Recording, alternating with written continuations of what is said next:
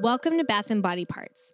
I'm Melanie. And I'm Cassie. We're here to help you relax and unwind. It's time for candles, bubbles, wine, and of course, a tale of true crime. So go on, soakers, settle into the tub, let your muscles relax and your heart race as we dive into Bath and Body Parts.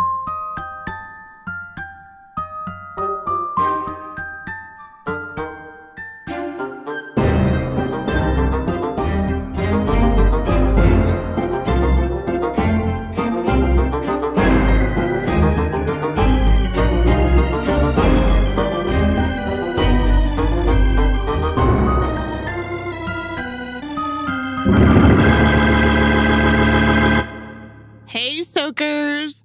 Today, Melanie is traveling to be with her family, which is very exciting because that means that I get to record with Skip. It's me again. 2 in a row. Woohoo! So for any new listeners, Skip is not only Melanie's husband and my other bestie, but he does all the behind the scenes work for the podcast, the music, the editing, production, everything. And he also fills in when one of us is unavailable. I'm just Mr. Do-It-All. All right, let's dive into today's episode.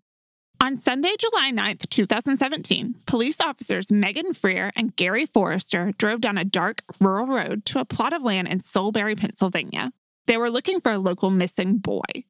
Now, this was a very dark, heavily wooded area, and it seemed to be pretty abandoned. The house in particular was completely falling apart with no sign that anyone had lived there for a very long time and no sign that anyone had been in there. But nothing really seemed to be disturbed anywhere that they could see. Now, they did see a tool shed back behind the house, but they didn't see anything that made them want to investigate further. They saw nobody nearby, so they both headed back out to work on their patrols. But after just a little while, Forrester just kind of got that feeling in the back of his mind that he should go back and check the tool shed. It just wasn't sitting right with him that they'd left that. So he alerted Freer that he was going to go back, and he turned back down the dark road and headed to check out the tool shed. What he didn't know was that what he would find inside would begin to unravel a case that wasn't just about one missing boy, a gruesome killing spree. We'll come back to that tool shed, but we're going to rewind by a few days first. On July 5th, 19-year-old Jimmy Patrick of Newtown, Pennsylvania, said goodbye to his grandparents, Sharon and Richard. He told them he was going out to meet some friends at Chick-fil-A, but he wouldn't be out too late. He was just going to grab dinner. And I want to point out, this is 1 day from 5 years to the day at the time of recording. Oh, yeah. It'll be 5 years tomorrow. Yeah. Sharon and Richard went to bed, not thinking too much about it when he didn't return.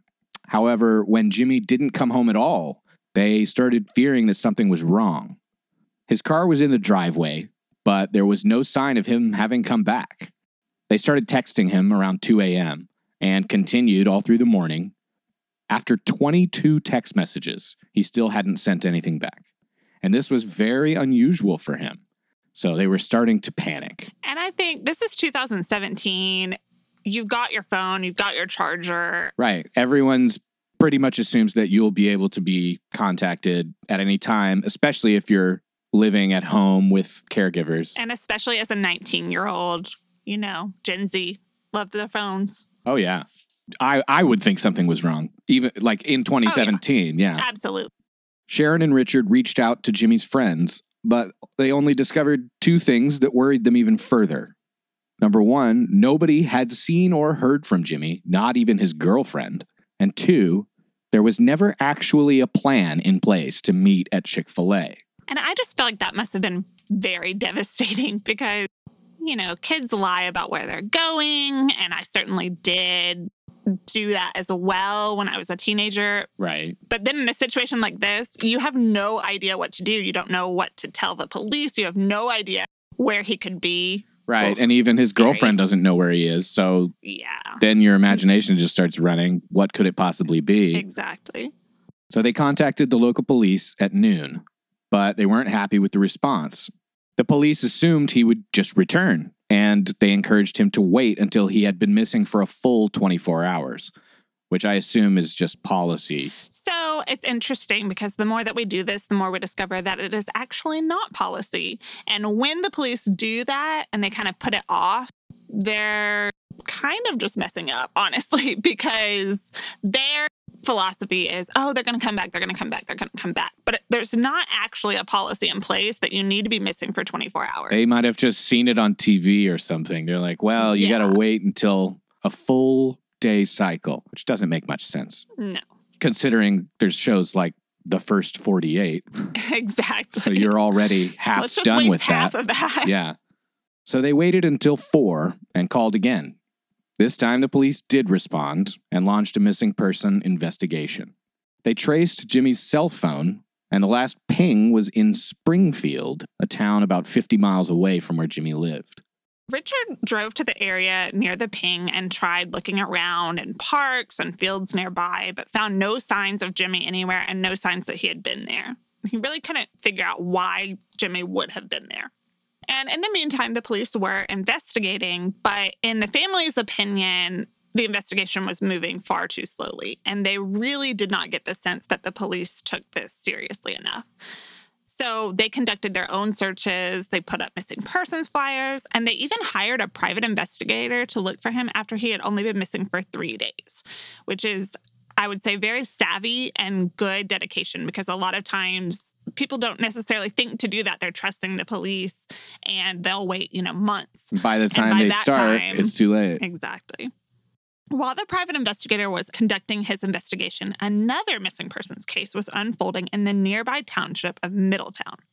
Now, here is where Officer Megan Freer from the beginning of the story worked, and she was responding to a call from Bonnie and Anthony Finicaro.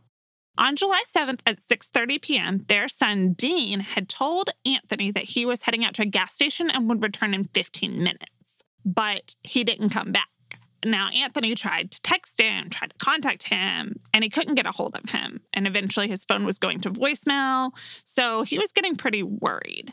Now, he did wait until the next morning just, to see if he came home or maybe ended up at a friend's house. But by the time the next morning rolled around and he hadn't heard from him, he was sure something terrible had happened.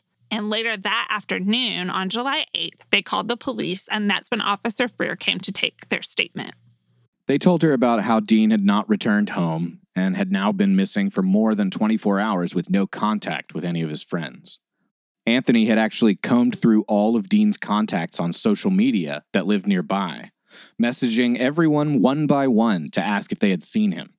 Everybody had responded except for one person, Cosmo DiNardo.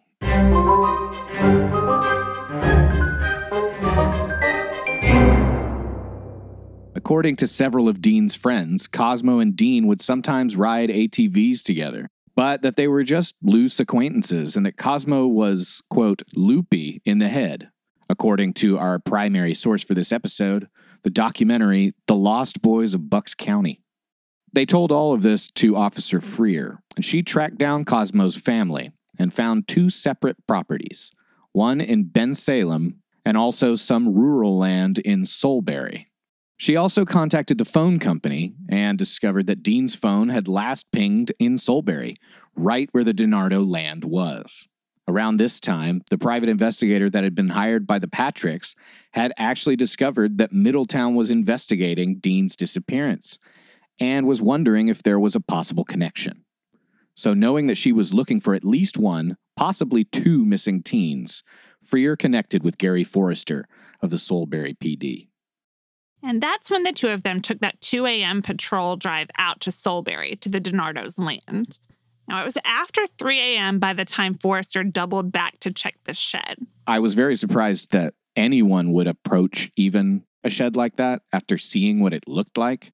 But if you're looking for a missing person, I don't know why you wouldn't check it in the first place. Yeah. Because it looks like where someone would be held if they were kidnapped in any movie. It looks like the shed where someone is being held. Exactly. And, had he checked it originally, he would have had another officer there with him. Right. It just feels like it would have been logical, but, hindsight, I suppose. Hindsight. Now, when he opened up the tool shed, he saw a car inside. And this car was not a dilapidated, old, abandoned car. This was a clean car, one that had been left there recently. It was a 1996 Nissan Maxima, and Forrester ran the plates and discovered that the car belonged to Thomas Mayo. And he is talking about this over the radio with the police department that he's working with. And while they're discussing this, another officer from Plumstead popped on when he heard the name Thomas Mayo and said, "Oh, wait a minute, that's a missing person from our town." So Thomas Mayo and his best friend, Mark Sturgis, had also been missing since July 7th. They had last been seen at 7:30 p.m. That looks like a serial kidnapper, at least. Yeah.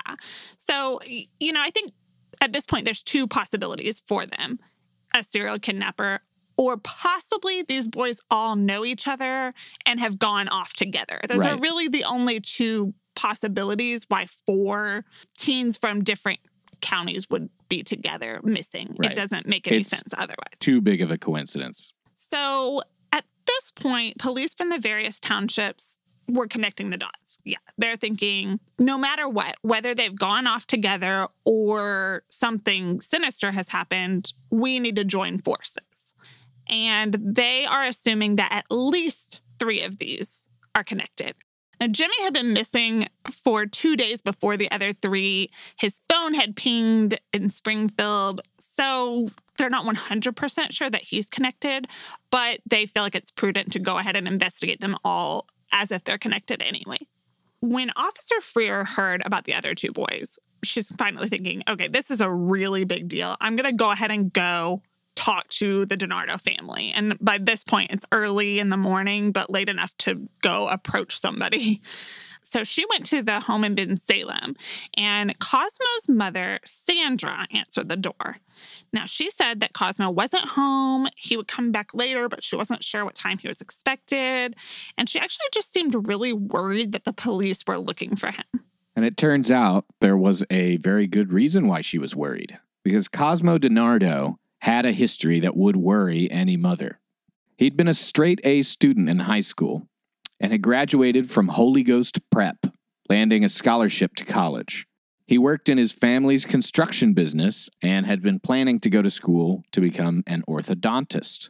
Neighbors said that Cosmo was always kind and helpful, even earning an award for volunteering to help rebuild a church in town. So religion was key in his young life. After graduating high school, however, Cosmo started to change. In 2015, after a breakup with his girlfriend, he began acting differently and showing signs of depression. In February of 2016, he was diagnosed with major depressive disorder and dropped out of college. In May of 2016, Cosmo had an ATV accident, and he was stuck under an overturned ATV, pinned to the ground for hours. He sustained multiple injuries, including some to his head and his legs. He was left in a wheelchair for a while, and then he was on crutches for several months. Now, after his accident is when Cosmo's family say that he really started to change. He began to act paranoid and suspicious, started to believe that his mother was trying to poison him. And that brings what parallels to me with Tommy Gilbert Jr. I feel like he exhibited some similar. Right. So he had all of these problems. He got diagnosed with all of that stuff. Is that the one where he was living with his family? His dad was giving him money, and then he was like always complaining that the money kept shrinking. Yes. And then he came and murdered his dad. Yeah, and he thought that the roommate was out to get him. And he thought that he was getting infected by everything, and yes, he was germophobic and that people were poisoning his brain and stuff. Right. So yeah, there is some similar stuff there. Yeah. Now his family took him to get help, and he was put on antidepressants, but his issues continued. He started to believe that his mother was a Russian spy and that he couldn't trust anybody in his family. And these details come from an article in Philadelphia Magazine that we will link in the show notes. Now, one day, while his mother was driving him to a hospital to get help, he bit her arm, punched her in the eye, and ran out into traffic. And he tried to jump into a stranger's car, and he was screaming at the stranger that he had been kidnapped and he needed help. Yikes. It's a lot of yikes. I don't know what I would do if somebody jumped in my car saying that. I am really glad reading that my car locks when it's in drive. Right. Because I would be terrified. So this is very not normal behavior. And he ended up being hospitalized and diagnosed with schizophrenia and bipolar disorder. Now, he was released from the hospital, but this was not his only hospitalization for mental health issues. He was back in the hospital several times.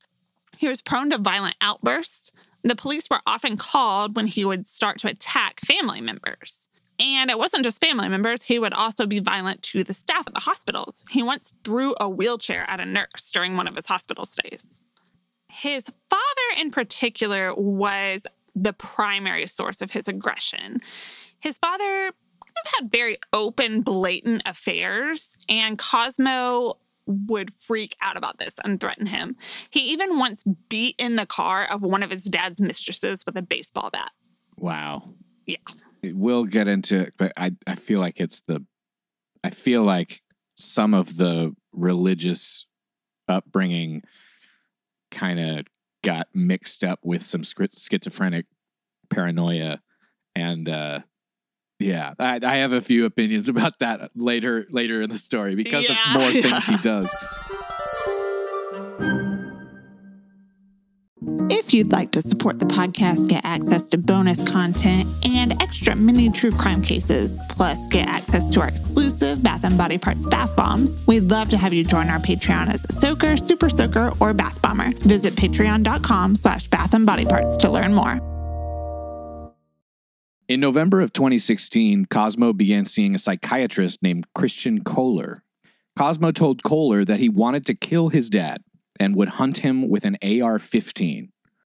I assume he had to report that to police. As far as I know, no, he did not report that to police. I thought that if you said you wanted to kill someone and told them how you would do it, that was considered a credible threat. Yes, but I don't think that our Kohler here is necessarily the most ethical of psychiatrists. Doesn't sound like it. Or the most trustworthy, for reasons which we will continue to get into. Mm-hmm. Cosmo also once attacked his father with a brick. According to Philadelphia Magazine, he often told his mother that he was, quote, under spiritual attack. And she even attempted to have an exorcism done on him, which I'm sure was very helpful to his schizophrenia. Yeah. And the church was interviewed, or this Philadelphia Magazine article, they tried to get them to comment. The church was like, no, we're not going to talk about this. Wow. So was it a Catholic church? Yeah. Of course. Okay. I was trying to think of a church that would have a church condoned anything like that. Exorcist. I guess they didn't actually do it because she only attempted to have an exorcism done on him. Oh no, they came out. They did it. Yeah. Oh my God. That's not good. No. The exorcism was unsuccessful in relieving Cosmo's spiritual attack. Yeah, apparently. Cosmo also told Kohler that he had thoughts of homicide and wanted to kill everyone around him. That sounds like the sort of thing you should report. Again. Yes. Cosmo was put on heavy antipsychotic drugs, but his condition continued to degrade. Once, at an appointment at Kohler's office, Cosmo started to lick the glass between him and the receptionist. He's just a real creepy dude. I'm just getting some really creepy vibes now. That's my official diagnosis. Real creepy dude. Real creepy dude. His mom, Sandra, was having a full breakdown, begging for help. And Kohler changed up Cosmo's medication regimen. Cosmo would also often take to social media, posting angry rants or sexually suggestive comments. He would post guns for sale or other items for sale with bullets or guns in the photos. For instance, he had shoes for sale, and then he had a massive caliber round for a gun just sitting in front of the shoes. Can you imagine responding to that on Facebook Marketplace? I would not. I would definitely not. Report. Yes. He would also constantly apparently, harass girls online that he knew and didn't know for sex. Again, real creepy dude. Just a real creepy dude. He also started selling drugs and acting as the middleman for go-betweens on drug deals. On his birthday in January of 2017, he posted 2 separate posts saying, "Birthday sex? ?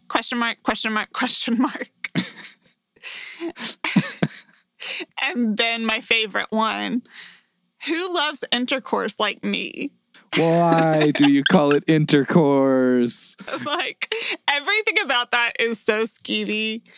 It's like a church dude trying to be worldly, Oh my God. but calling it intercourse. He should have done a birthday intercourse? ? Maybe he would have Right, just gotten more combine the two. responses. God. In February of 2017, Cosmo was spotted getting into a car holding a shotgun. A neighbor called the police and Cosmo was pulled over. And this was a big deal because given his medical history and his mental health issues, it was actually a felony for him to have a gun. So at least something came out of his medical diagnosis, even if he wasn't reported for saying he wanted to kill specific people. Yes, there was, because he had been hospitalized, there were motions put into place to at least attempt to prevent him from carrying weapons. And a diagnosis of schizophrenia and a head injury and all of these things combined, I would think. Yes. Now, but after he was pulled over, Cosmo, who came from a very prominent, well-known family in the area, was arraigned but never charged. So nothing came of this. That police not cracking down on famous or wealthy people, it happens all the time. So often. It just happened in the John DuPont story, where he contributed to the police, so they went easy on him all the time and just played everything off.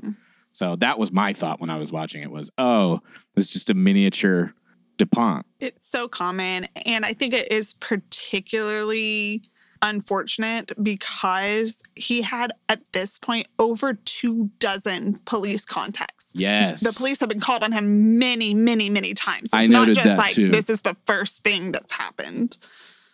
I mean, I don't know how you can get any more clear signs that his behavior is dangerous and indicative of bad things to come. Right. On March 16th, 2017, Cosmo visited Kohler, who noted that he had been off his meds for 2 days and was starting to get worse. But later that month, Kohler started noting that he believed that Cosmo's mental health issues were in remission and that he was getting better. What? What? I don't think that's how that works. My official diagnosis of Kohler is that he's a real creepy dude. Kohler doesn't seem like a very good psychiatrist. So since he thought that Cosmo was in remission, he started reducing his medications to every other day. And in June, he said that the bipolar disorder was in, quote, complete remission. Again, I don't think that's how bipolar disorder works. It's really, really not.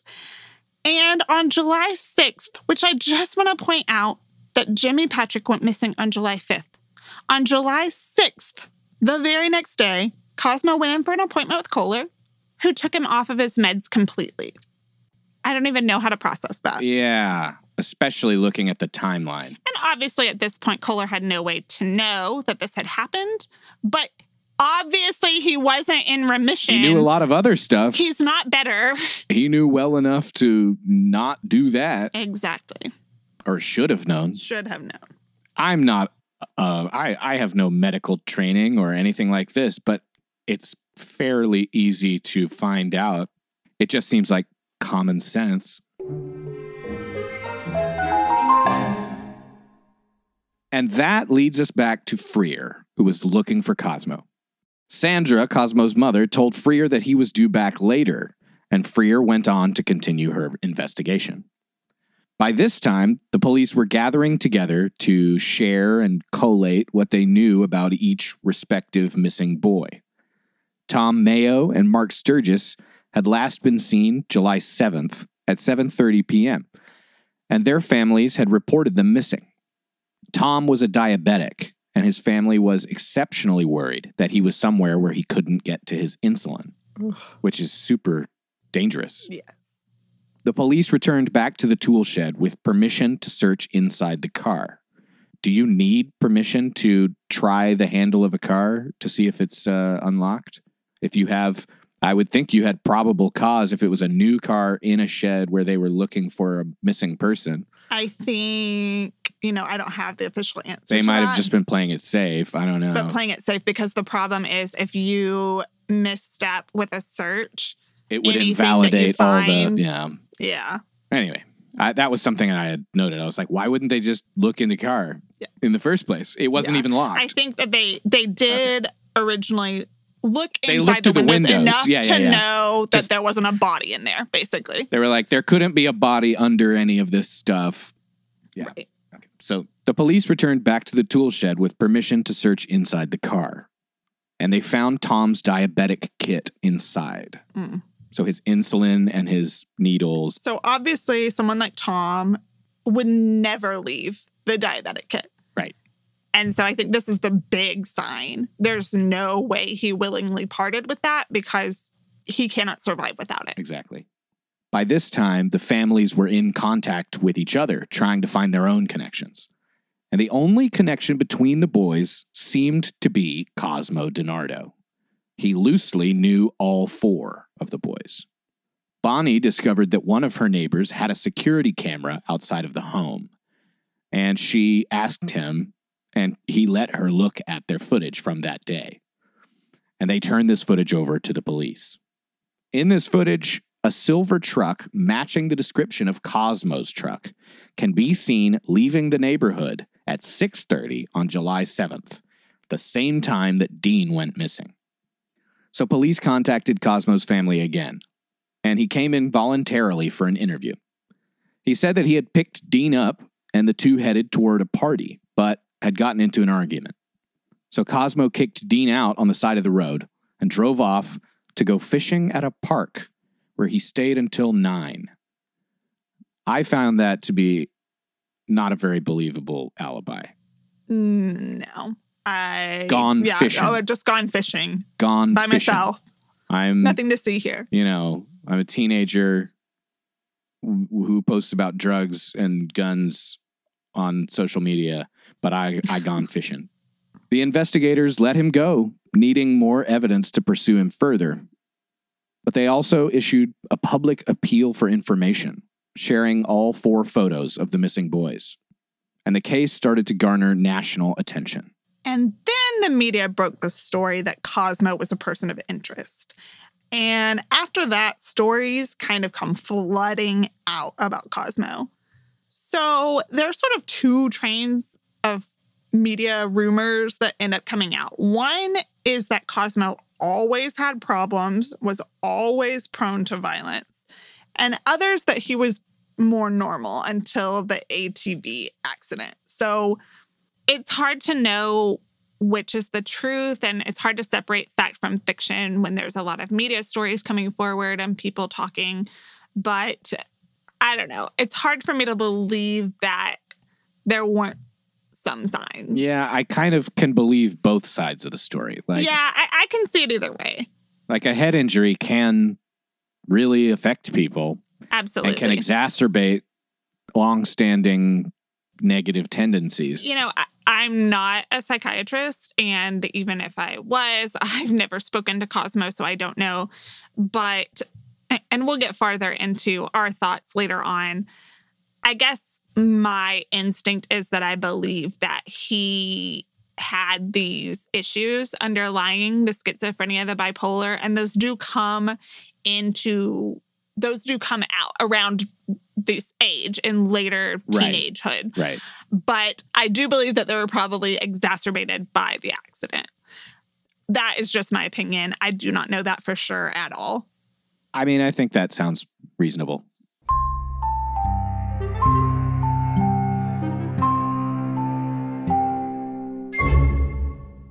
Okay, Soakers, that's where we'll leave the story for now. Next time, we'll learn more about the investigation into the missing boys and dig into eyewitness testimony and possible motives for this ultimately tragic serial murder case. If you're a patron, you can listen to part 2 right away. Otherwise, tune in next week for the rest of the tale. Until then, self-care for the best, prepare for the worst, but most importantly, take care of yourself. We'll catch you next time on Bath and Body Parts.